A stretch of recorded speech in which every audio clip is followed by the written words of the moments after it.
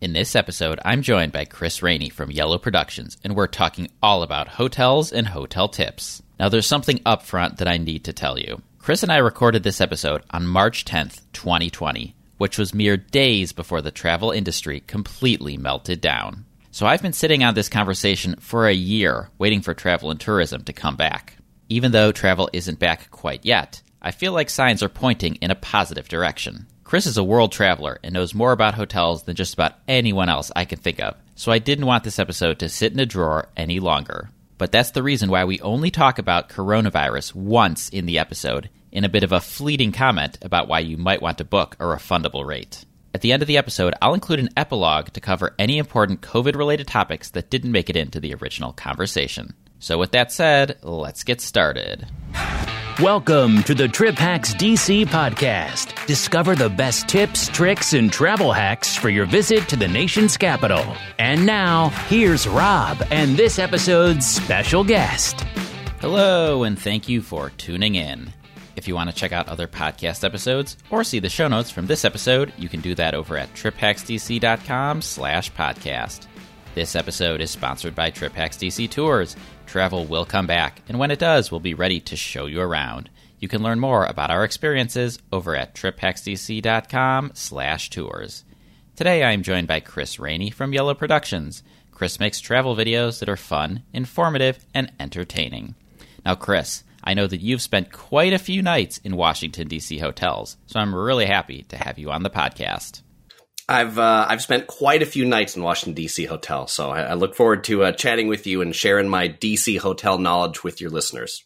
I know that you travel a lot for pleasure. You have the Yellow Productions YouTube channel where you show your travel adventures, but you also travel a lot for work. So when you stay in hotels, it's sort of a mix of business and leisure. Is that right? It sure is. It sure is. Yeah, business and pleasure. Cool. So I know that the hotel you pick can kind of depend on what type of trip you're making, so I think you'll have lots of good advice for people who are making both business trips and vacation trips. I just want to ask you about some of the criteria that you use for choosing a hotel. You know, what are some of the things that you find important in Washington, D.C., and maybe just in general when you're looking at all the options that are out there and trying to figure out how to navigate the huge list in a lot of cities, including ours? Yeah, great question, Rob. And so I'll talk about sort of my general criteria for picking hotels, and then as it specifically applies to the Washington, D.C. area. So my criteria, sort of in order of importance, number one is location, right? People say this with real estate, location.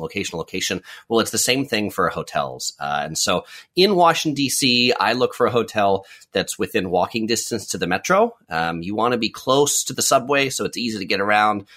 Close to restaurants so that when you're hungry, you can actually eat, and also close to drugstores, supermarkets, convenience stores. So if you want to pick up some bottled water or snacks, you can do that relatively easily or cheaply, and you're not stuck with buying, expensive snacks and beverages from the hotel gift shop. Number two, if I have a rental car, then I look at what's the parking situation. Is it self-park? Is it valet parking? I really don't like valet parking because I find it takes forever to get your rental car. Whether I'm on business or pleasure, I don't enjoy waiting 20 minutes for my car. So actually, I prefer hotels that have self-parking. So when you come to Washington, D.C., how often do you have a rental car? Is it every time, or is it just some of the times? Yeah, that's a great question. And I would say it's some of the time. So if I'm coming to DC and everything that I'm planning to do is just like within the District of Columbia itself, like DC proper, then no car for me, because parking inside DC is really kind of a challenge, and driving traffic is rough. But for pleasure, sometimes I like to visit, George Washington's house or Thomas Jefferson's house that are like further afield in Virginia. And so then in that case, I actually like to have a rental car. And sometimes for work too, I might need to be driving some places. I definitely agree with you about the valet parking. I have heard some of my customers mention that it takes a really long time, especially because these hotels, sometimes what they do is the valet company will park it kind of far away in a different garage or a different parking lot. And so to go retrieve it can actually take a decent amount of time. But the thing is that a lot of hotels downtown are valet only. So if you're going to do self-park, so what areas would you say have hotels that offer a self-park? Yeah, so I find the best place for self-parking, and that's also the most inexpensive, is actually stay just across the river and out of DC, but in Arlington, Virginia. You can see it from the District of Columbia. Parking's much cheaper there, and you can still take the metro into DC. I either like to stay along the Orange Line, which is like Roslyn and Ballston, or I like to stay along the Yellow and Blue Line, which is near Pentagon City to Old Town Alexandria. And if you're flying into DC, you might be flying into Reagan National Airport, and that's right in the Arlington area. Yeah, so this is a case where, if you're flying into the airport, I typically recommend if you're flying in to not get the rental car unless you want to go to Monticello or George Washington's home, like you said. But a lot of people are driving in because they live in Pennsylvania or they live, on the coast, and they're going to be driving in, and they will say, well, Rob, that's great. I'm going to use the metro and walk when I get there, but I need a place to put my car. And so it sounds like you're saying Crystal City might be a great compromise. Yeah, I think so. Crystal City, or the Roslyn, Ballston type area is still pretty close too. Yeah, Roslyn is right across the Key Bridge from Georgetown. So if Georgetown is on your list, that could be a great location. Yeah, and actually, I like to stay in Roslyn because then you can actually walk into Georgetown. And Georgetown is this place in DC that's like just really hard to get to with public transit because the subway is far away. And, I feel like taking the subway to the Roslyn station or to the Foggy Bottom station, it's about the same walk. And it's pretty neat to walk along that Key Bridge across the Potomac into Georgetown. Yeah, on a day that it's not oppressively hot and humid, that's actually a very nice walk. Now, there's this place that some of your listeners may see called the National Harbor, and they might see hotels there that are like really cheap and go like, why don't I stay there? And I will say, don't do it because it's in Maryland and it's actually quite far away from anything unless you're at a convention at the Gaylord Hotel. That makes sense, but it's not that's quite a haul, particularly in the DC area traffic. Yeah, I tend to agree. It's what we call outside the Beltway. So in DC nomenclature, inside the Beltway would be, the District of Columbia, Arlington, Alexandria, some of the closer in areas. And then once you get outside the Beltway, you're starting to get pretty far away. And I did have a customer last year who wasn't staying in National Harbor, but told me he was considering it for his next trip. And he said to me, well, it seems fine because it's only a 25-minute Uber ride. And I said, well, it could be a 25-minute Uber ride to go from one end of downtown to the other if it's rush hour or it's a busy day. So you got to remember that there's often traffic, and what looks like 25 minutes at 3 a.m. on a Sunday might not be when you want to go. For sure. Absolutely. I feel like because I've done that drive before, and I've also done the bicycle ride. And I feel like at rush hour traffic, I can get there faster on my bicycle than I can get there in my car. Yeah, that's actually a great bike ride. So what are some of the other things that you look for in a hotel, Chris, when you're picking through the list of places to stay? Yeah, so after I've gone through location and parking, then I look at quiet rooms. I like hotels that the hotel rooms that you actually sleep in are quiet because I need my sleep. I like hotels that have good air conditioning. In the summer, I like my room cold, and in the winter, I like my room warm. I don't like it hot, and so I look for things that have air conditioning that's comfortable and also not like super noisy that keeps you up all night. So I tend to be the same way when I travel. I like a quiet room and I like a cold room as well, but I'm never really quite sure how to figure that out when I'm doing the research. So is that just something you know from staying in lots of these places over the years? You know which ones have the quiet rooms and the good AC? Or is there some secret to figuring that out when you're doing your research? So, certainly I will have some past experience where when I've stayed at one hotel that I'm like, I like the air conditioning and it's quiet. That one goes back on my list to be like, stay at this hotel again. And, right on the contrary, I stay at other ones, but ultimately that really only works once you've been there once or twice, and you really kind of want to pick places that are quiet and have good air conditioning without having to suffer through a bad one. So I generally start by looking at TripAdvisor reviews, and on TripAdvisor, I think a lot of people, maybe they just go and like read the high level reviews, but you can actually like search within reviews. So you can search for things like quiet, noisy, walls. And so I go and search for those things and see what people say. Did they say the room was quiet, or did they say it was noisy? Yeah, you could probably search for things like paper thin as well, something that I think a lot of people leave in reviews. That's very good. Yeah. And if I see in like 2 or 3 reviews to say like, yeah, the walls are paper thin and I could hear everything in the room next door, I crossed that hotel off my list because I know that's not going to be for me. When you talk about AC, people might be listening and thinking, well, what are these guys talking about? It's Washington, D.C. The city could not function without good AC.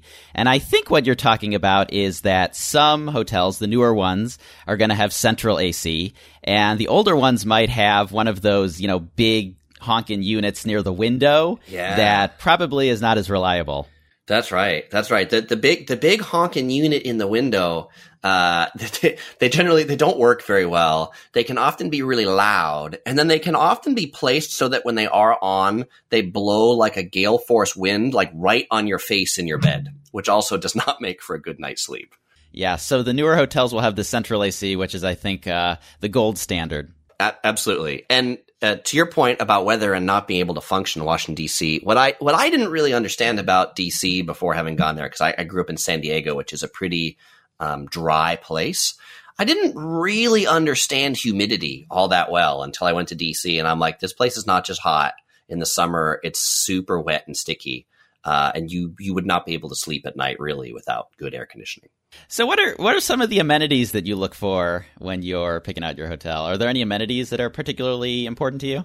Yeah, so there's probably 2, and I guess when you say amenities, it's what's beyond the room. I'll say there's just one last thing I look for in a room, and that's I look at the room as clean because I don't like a gross room, and I don't like to have to clean the room myself. But I really like a good breakfast because particularly if I'm someplace for business, I don't want to have to be searching for breakfast. And even if I'm on vacation, I don't like to, where you're like, where am I going to go for breakfast? Do I have to wait a long time? So I like hotels that have a good breakfast in the hotel.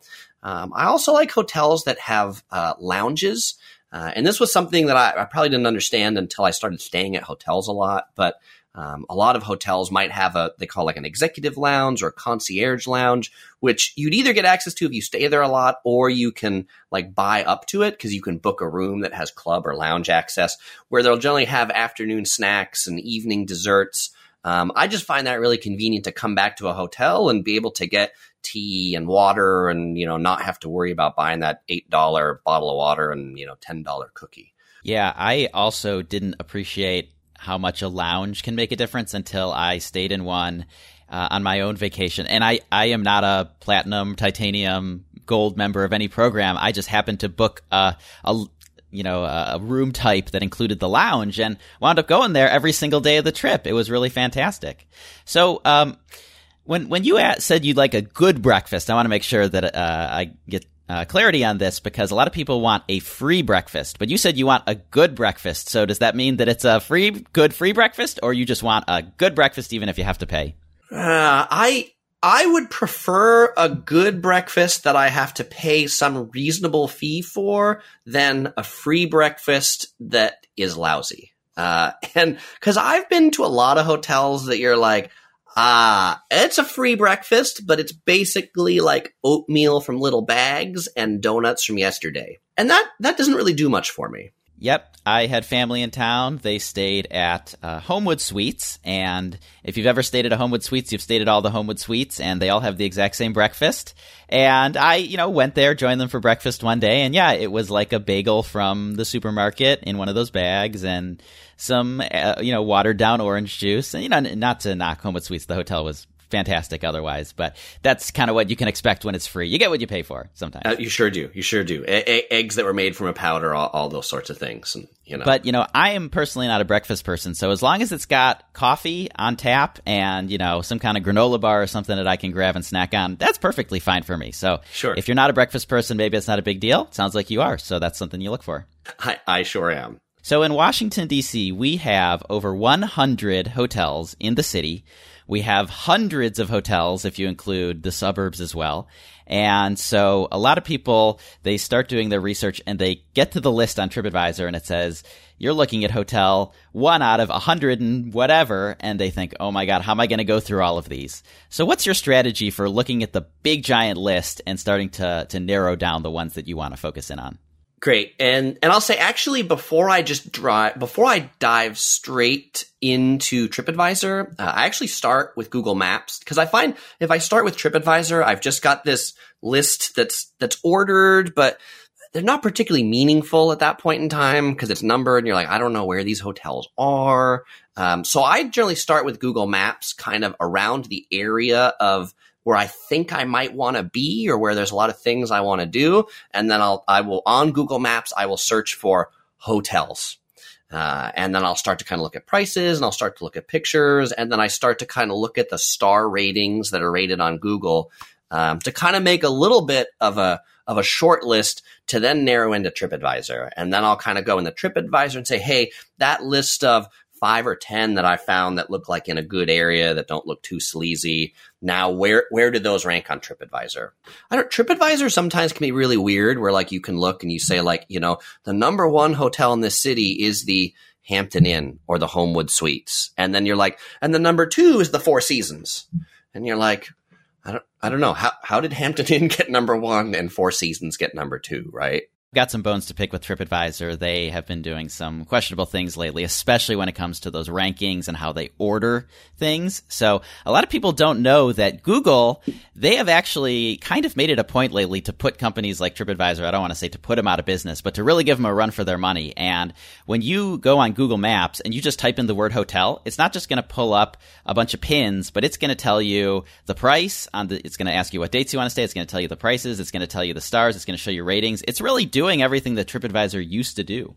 Yeah, and so that basic stuff like star ratings, location, basic pictures, and dollar value, I get that from Google. And then I go to TripAdvisor to like dive deeper into the actual reviews that I talked about earlier by searching for things. But I also, I go to YouTube and I search and say like, hey, has anybody done a video review of this hotel? Obviously, because one of the things I do is I do video reviews of hotels. And then the last place that I go to is I go to Flyer Talk. Flyer Talk is a frequent flyer like message board, and they've got different forums for Hilton, Hyatt, this and that, and people leave like super detailed reviews of hotels there. And I find that as an affinity group, as someone who travels a lot, I really like to read the reviews from people who travel a lot, as opposed to the people who have only stayed in like one hotel once in the last 10 years, because they might be more impressed, where the person who's like, I've been in 100 Marriotts. I'm like, okay, I want to know what you think. Yeah, I actually do almost the exact same thing. I don't do Flyer Talk. That's a little more advanced than my level of travel, but I go on YouTube and I will type in the exact name of the hotel. That's actually one of the first videos I found on Yellow Productions was I found you, Chris, doing a review of a Las Vegas hotel that I was considering staying in.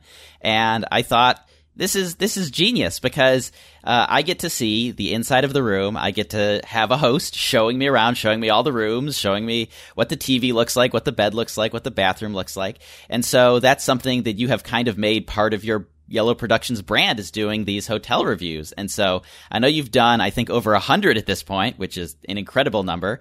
And you rate them on what you call the Topher scale. So can you explain a little bit about who Topher is and why he gets his own hotel rating scale? Absolutely. So Topher is my traveling panda who travels along with me. And stuffed panda, not a live panda. That's right. He's a stuffed panda. He's about 5 inches tall. And so I'm Chris. He's Topher. You put Chris and Topher together and you get Chris Topher, right? So that's where Topher got his name, as the second half of my name. And a lot of my videos, actually most of my videos, I typically travel with my wife, and she likes to be behind the camera. And so her embodiment in front of the camera is Topher the traveling panda.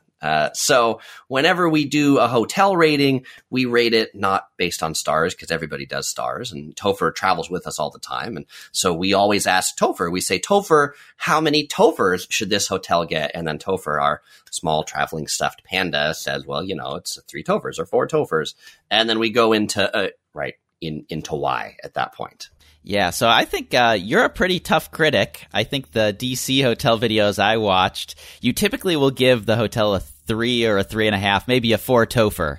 And so what does it take for a hotel to get all the way up to 5 on your Topher scale? Yeah. So I've given very few 5 Topher ratings, and I've actually only given 2. The one's the Tokyo Station Hotel, which is in Tokyo, and then 2 is the Andaz Hotel in Maui, which is my favorite hotel anywhere in the world. But what I take into account to get 5 Tophers, in addition to my earlier criteria, I also look at the hotel price. Is it a reasonable price? The additional amenities, things like the swimming pool, the grounds, and finally the service. And I find for me where most hotels end up falling flat of the 5 Topher rating is in the service that they provide. Right? Not going above and beyond, not being amazing, but just, kind of being there, kind of mailing it in.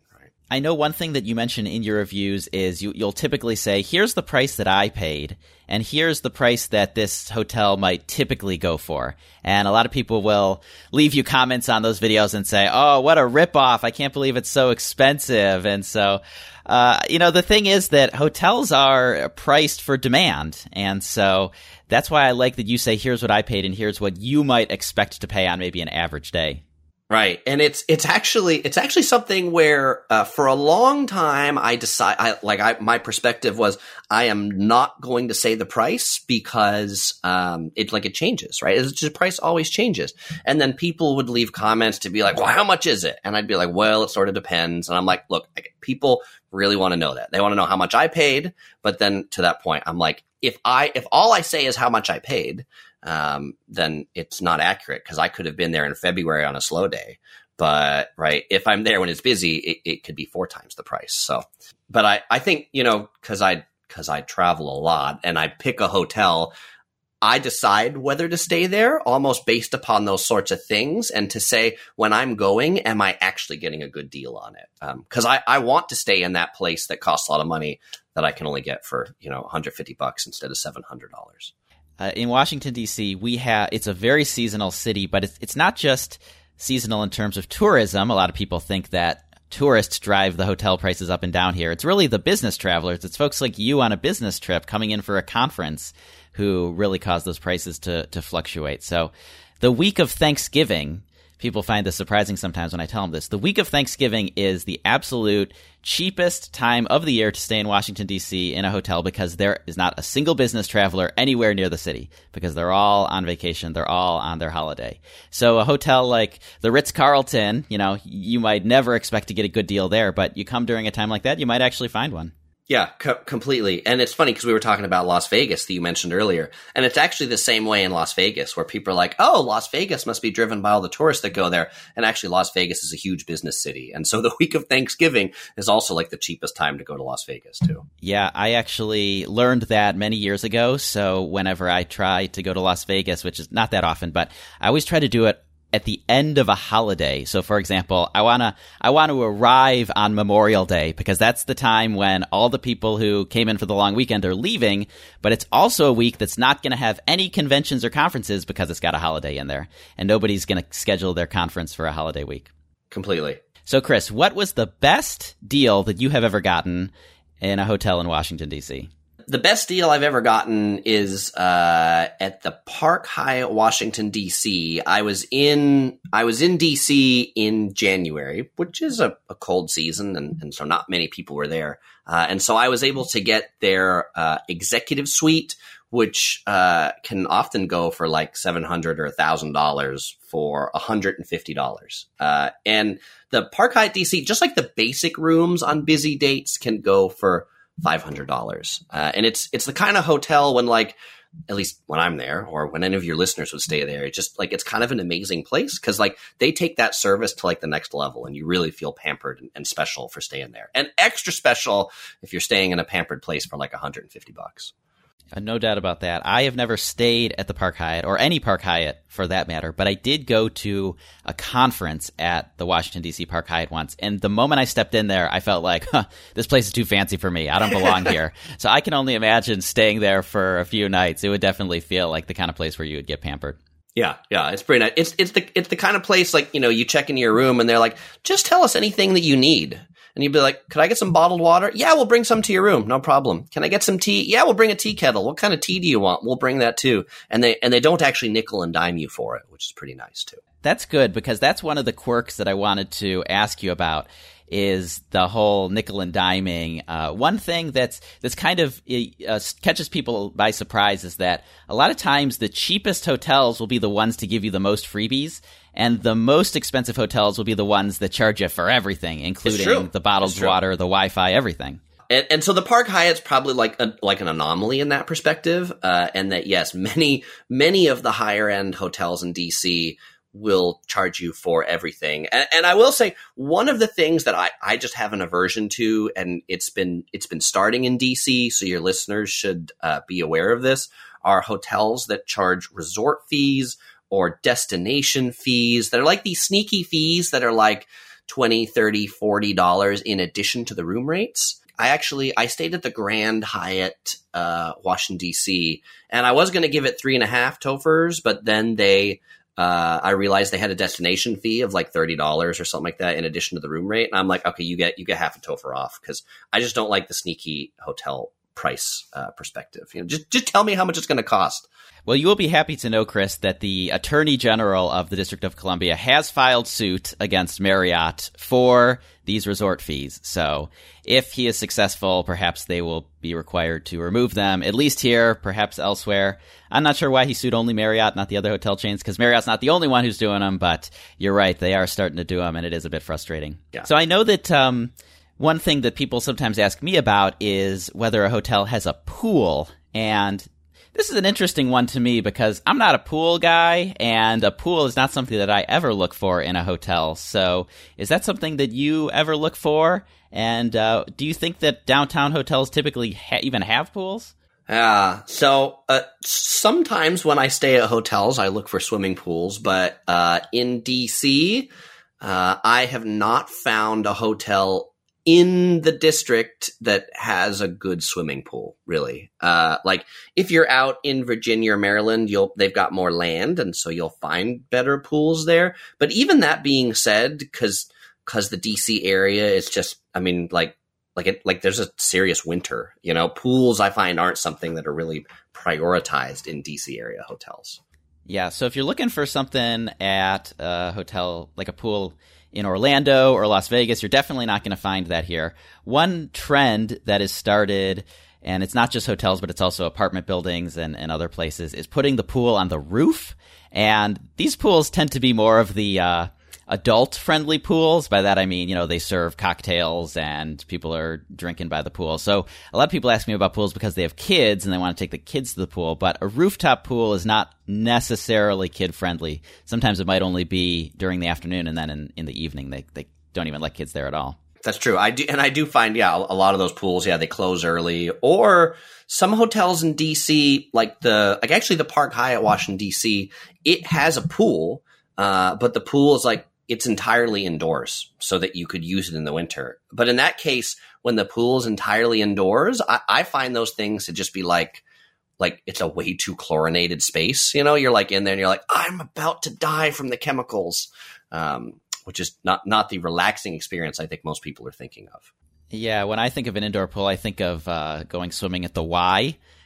When you're a kid and you go for swimming lessons at the Y. So not exactly what I think of when I think of luxury vacation or anything like that. No. So you gave some tips for navigating TripAdvisor, reading the reviews, doing the searches for things like clean and walls. And one thing that I always do, and I'm curious to get your opinion on this, is I always look at the traveler submitted photos, the photos that actual people post on those websites. No, that's a great perspective. And that's actually, before I start reading the reviews, I look at the photos as well. And I do always click into the traveler photos, because those are the ones where you're like, what does the room really look like? Are there stains on the wall? And I think that it's also worthwhile reading the reviews to realize to take some of them with a grain of salt, because sometimes people just have a weird axe to grind. And if you see a couple 1-star reviews, that might not be as bad. But if you see a trend and people describe it well, then you're like, okay, well, this hotel might not be for me. Yeah. One thing that I often look for when I'm traveling is whether the people who left bad reviews complain about the price of parking, because in many cities, including Washington, D.C., to leave your car parked at the hotel with the valet will cost you $50 or more. And if you don't like it, you can find another parking lot and park yourself. But, that's just what it is. And so if I don't have a car, if I'm traveling and I'm not bringing a car, that literally does not impact my stay at all. So I kind of just ignore those and move on. So I want to move into the part that I think a lot of people tuned in to hear, which is where we talk about how to get the deals, because everybody wants a good deal when they're traveling. So Chris, what's your approach for looking for deals, and how do you find the best ones? Yeah, so generally looking for deals, I mean, as I mentioned earlier, a general start is looking on Google Maps and looking at the hotel prices. And you can sort of see there, like, is it a low price? Is it a high price? But I also think it's important not just to look for the prices on the hotel aggregation websites. But if it's a Hilton, a Marriott, a Hyatt, a Best Western, to sign up for their reward accounts and actually search the prices on their website. If you're a AAA member or you have some other affiliation, there can be coupon codes you can do for that, or you can find promotions on the hotel websites. Those are often things that I look for when I look for deals.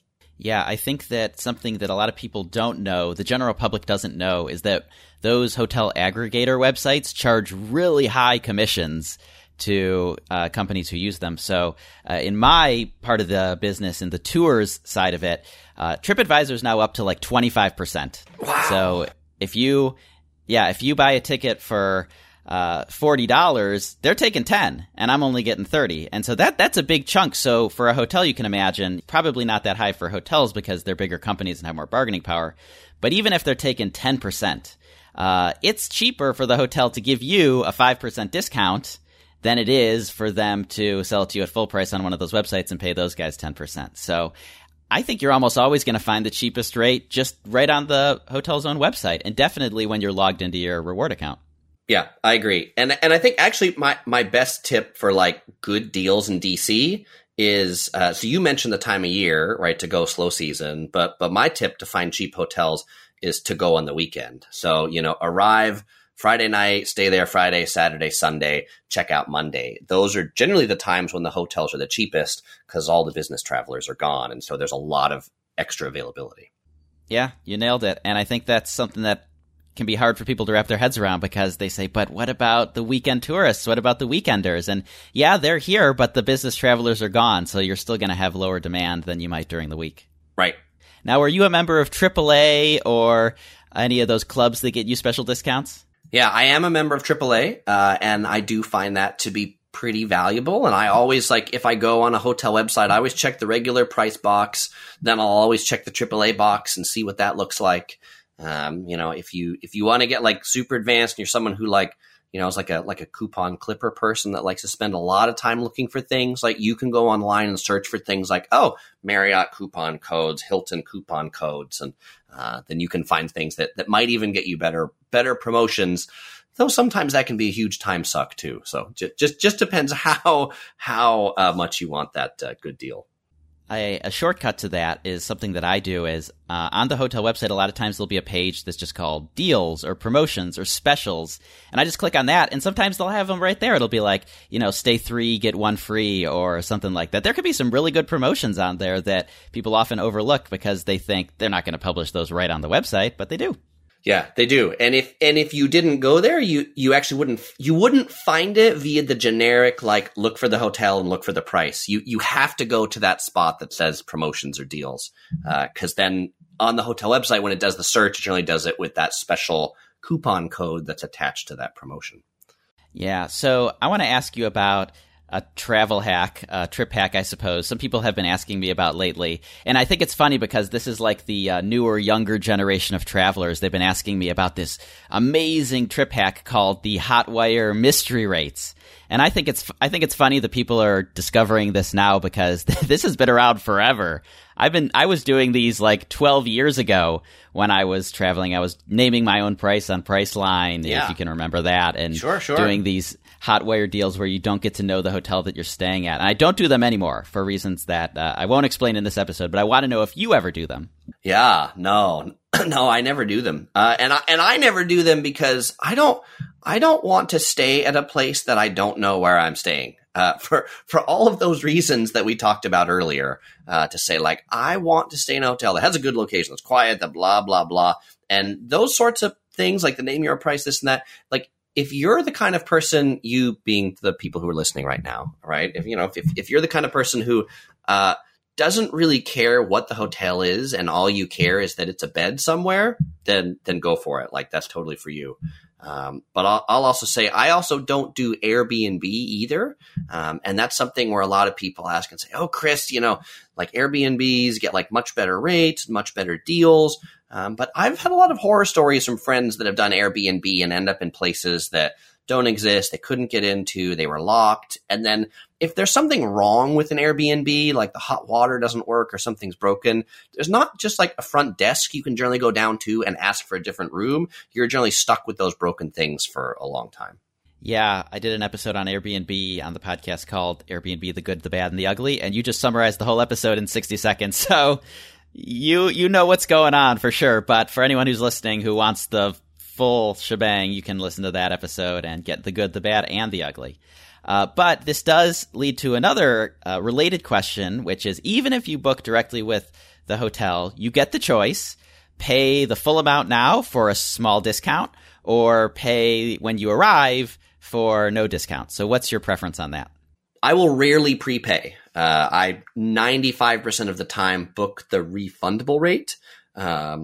Unless I'm booking like 2 days out and I know for sure that I'm going. And the reason why is plans change, things change. Yeah, in the world today, you might have said, well, hey, there's, coronavirus going around or these sorts of things. And you say, well, maybe I don't want to go, or maybe I didn't want to go when that was going around. And if you had a refundable rate, you can generally cancel up to like 3 days before. But more importantly than that, you can change and rebook your rate. And I think that a lot of people don't think about doing this or don't realize that they can do this. But if you have a refundable rate, I always suggest whatever the cancellation time is, like if that's 2 days or 3 days, on that day, go back to the hotel website and recheck the rate. And I've saved hundreds of dollars a night on hotel rates just by like checking it a couple days before when the hotels realize that nobody's staying. And so they drop the rates exorbitantly to try to fill the rooms in the last couple nights. Yeah, that is perhaps the best trip hack I think that comes out of this entire episode is to book the refundable rates and recheck it. And I've done the exact same thing. I've saved a good chunk of money over the years because when the rate drops, say you originally booked it for $200 and then, before your trip you recheck, hey, it's dropped down to $150. No problem. Cancel my one at $200, make a new one at $150, and you're good to go. Nothing lost. Whereas if you had taken the discount and booked it for $180, well, you're locked in. And now that it's lower, you're stuck. So you wound up with a worse deal and no flexibility. That's right. And nothing stops you from booking the refundable rate at the beginning. And if the non-refundable prepaid rate is cheaper 2 days before, then you can totally switch and just do that. Because at that point, you're like, for sure, I'm going. It's just 2 days from here. Yeah, I think what you said at the very beginning is really important, which is that sometimes life just happens. And I don't think anyone books a trip with the intent of canceling, especially when it's, a few months out or even a few weeks out. No one's booking this thinking, well, maybe I'll cancel, maybe I won't. Most people are like, I'm going to go. But if something happens in your life, family situation, some kind of emergency, you just might have to cancel it. And so I like the refundable rates for that reason too. And one other thing I'll mention that goes back to the AAA point is that a lot of times if you do have AAA, that refundable rate is the same as the AAA refundable rate is the same as the prepaid full rate anyway. So there's really no reason to do it if you have that option. I will say, I think it's also important for people, if they are booking the refundable rates, to check and see what that deadline is, because I've been finding more hotels having much more like draconian timelines to be like, it's not 3 days for refundable, but it's like 30 days for refundable. And so those are actually things where I'm like, oh, we'll pay really attention to what that deadline is on the hotel you're staying at, because they're not all the same. Yeah, I agree. I am getting pretty religious about checking that, because it used to be 48 hours, and then this, industry standard went up to 72 hours, and now it's like sometimes it's 7 days or 4 days. It's just all over the board. So I always am pretty religious about checking exactly what it is, so I know. It's a good religion. So I want to ask you about hotel reward programs. And I know that you travel a lot, so you surely have a favorite, or favorites, plural. But a lot of people who don't travel a lot, they'll tell me, oh, you know what, Rob, I don't care about those. I don't even bother signing up, because I'm never going to stay enough nights to even earn a reward, to earn a free night. So why should I even care? But I think that they should still care, because like you said earlier, when you log into your reward account, you are often shown the best rates. So even if for no other reason, just to be able to log into the account and see the rates, that's a reason to do it. But why don't you tell everyone what your favorite program is, and what your tier status is? Yeah, that sounds good. And I'll just say one more thing about why you'd want to be a member versus not. And it's actually like hotels, they will give you better rooms just because you're a member of the program. If, all things being equal, if half the people in the hotel are program members and half the people aren't, well, those half the people that aren't, they get the worst rooms, and the half the people that are, even if they've only stayed one night in that hotel, will get a better room. But my favorite, and I kind of have two answers to this. And so first I'll say the one that I use the most is Marriott. I've spent over 1,000 nights at Marriott. So there's lifetime nights, obviously not this year, because there aren't 1,000 nights in a year. And so that gives me their lifetime titanium status, which in order to get that, you have to have stayed 75 nights a year for over 10 years with Marriott. So I stay at Marriott's more than any other hotel, but my favorite program is actually Hyatt. And I like the Hyatt program because I find that it has the best value. There's sort of two reasons why you want to be a member of a hotel rewards program. One, the perks that you get for having different status levels, meaning the more you stay there, then the better rooms you get, the lounge access you get, upgrades, this sort of stuff. Then the second reason is to be able to redeem points that you earn for spend at the hotels for like free rooms later. I find Hyatt to be the most rewarding program for free rooms. And I also find Hyatt to have the best perks. Like if you're the highest elite member with Hyatt, like their lounges are some of the best, their breakfasts are some of the best, right? Staying in the Park Hyatt, New York City. I remember the free breakfast benefit that I got, like included, like lobster scrambled eggs. That was like, yeah, all right, that's pretty good. And at the Park Hyatt, Washington, D.C., the breakfast benefit for being a globalist member with Hyatt was they're like, you can order anything on the menu for breakfast, anything you want, which if for that was like crab cakes and bone marrow and like fresh squeezed orange juice that they squeeze at the table. So, so you'd say, oh, Chris, now if Hyatt's your favorite, why don't you spend all those nights at Hyatt? Well, because Hyatt doesn't have as many hotels as Marriott. Like Hyatt only has a few hundred hotels, where Marriott has thousands of hotels. And so it's much easier to stay at Marriott's and focus on that for loyalty than it is Hyatt's. Yeah, but in Washington, D.C., there are a lot of Hyatts. So if that is your preferred program, then you do have a good number of choices when you come to Washington, D.C. But if you're a traveler who goes all over the country and all over the world, for that matter, you're definitely going to find a lot more Marriotts around the world than you are Hyatts. Yeah. I think Hyatt has their best locations, and they focus on locations in big business cities, where, Marriott and Hilton and some of these things have a lot more of the, you're driving across the Interstate 40 and you got to stay on the road in Kansas. Well, there's going to be a Homewood Suites and a Residence Inn there. So. Yeah. And all these brands, or these big hotel companies, Hyatt, Hilton, and Marriott, I think, are the big three. They all have a bunch of different brands, and so regardless of whether you want to go top tier Ritz-Carlton or you want to go Residence Inn or anything in between, in Washington, D.C., you're pretty much going to have your choice anywhere on that spectrum. Yeah, there sure is. The choice in D.C. is pretty impressive. So, Chris, we're getting close to the end of our conversation, but I want to make sure that I ask you the most important question, which is, of all your travels to Washington, D.C., and of all the hotels that you've gotten a chance to stay in here, which one is your favorite and why? Or if you need to pick 2 or 3, you can do that too. So we already talked about the Park Hyatt, Washington, D.C. that I like if the price is right. But my favorite hotel in Washington, D.C. is the Mayflower Hotel. Interesting choice. Yeah. So the Mayflower Hotel, it's a really historic hotel. It is affiliated with Marriott at this point, and it's actually got like 2 different halves. If you look on the Marriott website, like it actually gets listed twice. But I love the Mayflower because it's this super old historic building.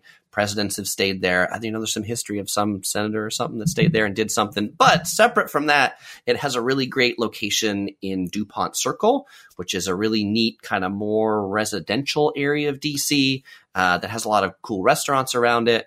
And the Mayflower has some kind of neat restaurants, and particularly an amazing lounge in there that actually has real silverware. Like the knives and forks are actually made out of silver. And it kind of gives me this feeling of like, this is like the great history of Washington, D.C., and just to be in this place. And of course, the Mayflower meets almost all those things that I talked about earlier about the rooms are quiet, the air conditioning's good, because it's this old brick building. The valet parking's lousy. So if I have a car, then I won't be staying there. Is that what kept him from getting 5 Tofers? That and their service is not as good as the Park Hyatt Washington, D.C. is. Yeah, so those are the 2 things which kept them from getting 5 Tofers, but particularly their valet service, that they park in a parking garage that is some amount of blocks away from the hotel. So my go-to hotel, though, so I just told you my favorite, and I'm going to tell you the one that I stay in more than any others. The one I stay in more than any others is the Marriott Crystal Gateway, and this one's actually in Arlington, in Crystal City. I like the hotel because it's just like a hop, skip, and a jump away from Reagan National Airport. You can take the subway there. It's like 1 or 2 stops away. If you have a rental car, it has a really big parking garage. And the rooms at the Marriott Crystal Gateway are, as far as rooms go, are like bigger than most rooms, which ends up making them quiet. And it's also, the Marriott Crystal Gateway is connected in Crystal City to this whole network of like underground tunnels. So you can get to the subway without going outside. You can get to a drugstore without going outside. And then it just makes it easy to come in and out if you're flying in through Reagan Airport. Yeah, if you're using the airport, it's extremely convenient. Like you said, if you're coming into the city and it's one of those brutally hot, humid July days, you can go from your room into the metro and you don't even have to go outside. So a lot of people really like it for that. And then it's only 3 stops and you're at the L'Enfant Plaza station. But it's worth noting that I don't want people to get confused. There's actually 2 Marriott hotels in Crystal City right across the street from each other. The Marriott Crystal Gateway is the one that you like. I think that's the bigger of the 2. And then there's one across the street.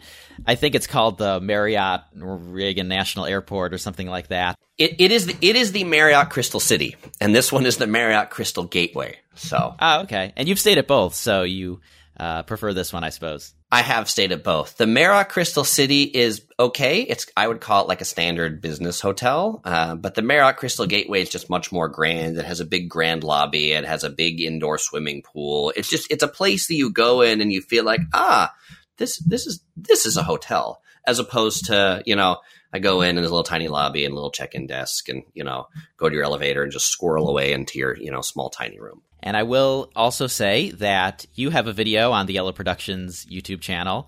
I think this might be 8 or so years old of you reviewing the Marriott Crystal Gateway. So I don't know how much things have changed over the years, but that's a Yellow Productions classic that I would recommend people go check out if they want vintage Yellow Productions.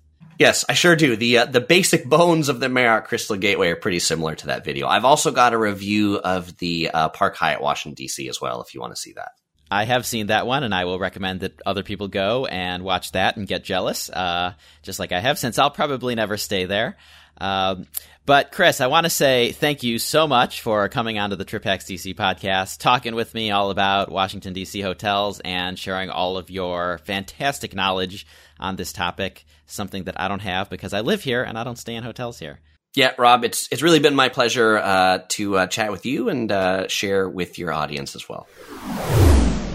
Okay, this is 2021 Rob back with a prologue to this episode. When COVID hit last March, hotels were considered essential businesses, and some of them never closed. However, some did, which meant that even though demand dropped significantly, the supply of rooms dropped as well. So room rates never got super cheap like I think some people thought they might. Now that said, one of the most important things going forward is that I suspect tourism is going to recover a lot more quickly than business travel. So a lot of our discussion around planning around business travel might not matter in 2021 very much, but it could in 2022 and beyond. The other big change since we recorded is the hotel experience itself. In the conversation, we talked a bit about restaurants and lounges and breakfasts, and all of those are basically closed down or capacity restricted right now. Hotels are not exactly booming, and many have cut back on their staff, which means rooms aren't being cleaned on a daily basis, and this is both because of short staffing and for safety reasons, since it's safer to send in the cleaners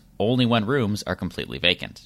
And some of the amenities we talked about, like rooftop pools and gyms, are open but capacity restricted. So for the first time in possibly ever, you need to make a reservation to do just about anything, even things that you used to just be able to walk up and do. But overall, I think a lot of Chris's advice is spot on, even today. So let's jump back to 2020 Rob and Chris to wrap up.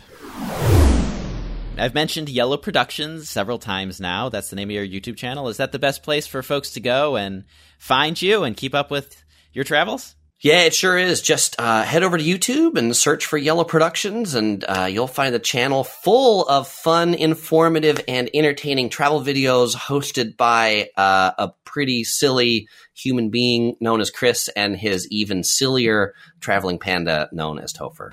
Thanks for listening to the Trip Hacks DC podcast. To see the show notes from today's episode, get additional resources for planning your trip, or to book a Trip Hacks DC guided tour, visit triphacksdc.com.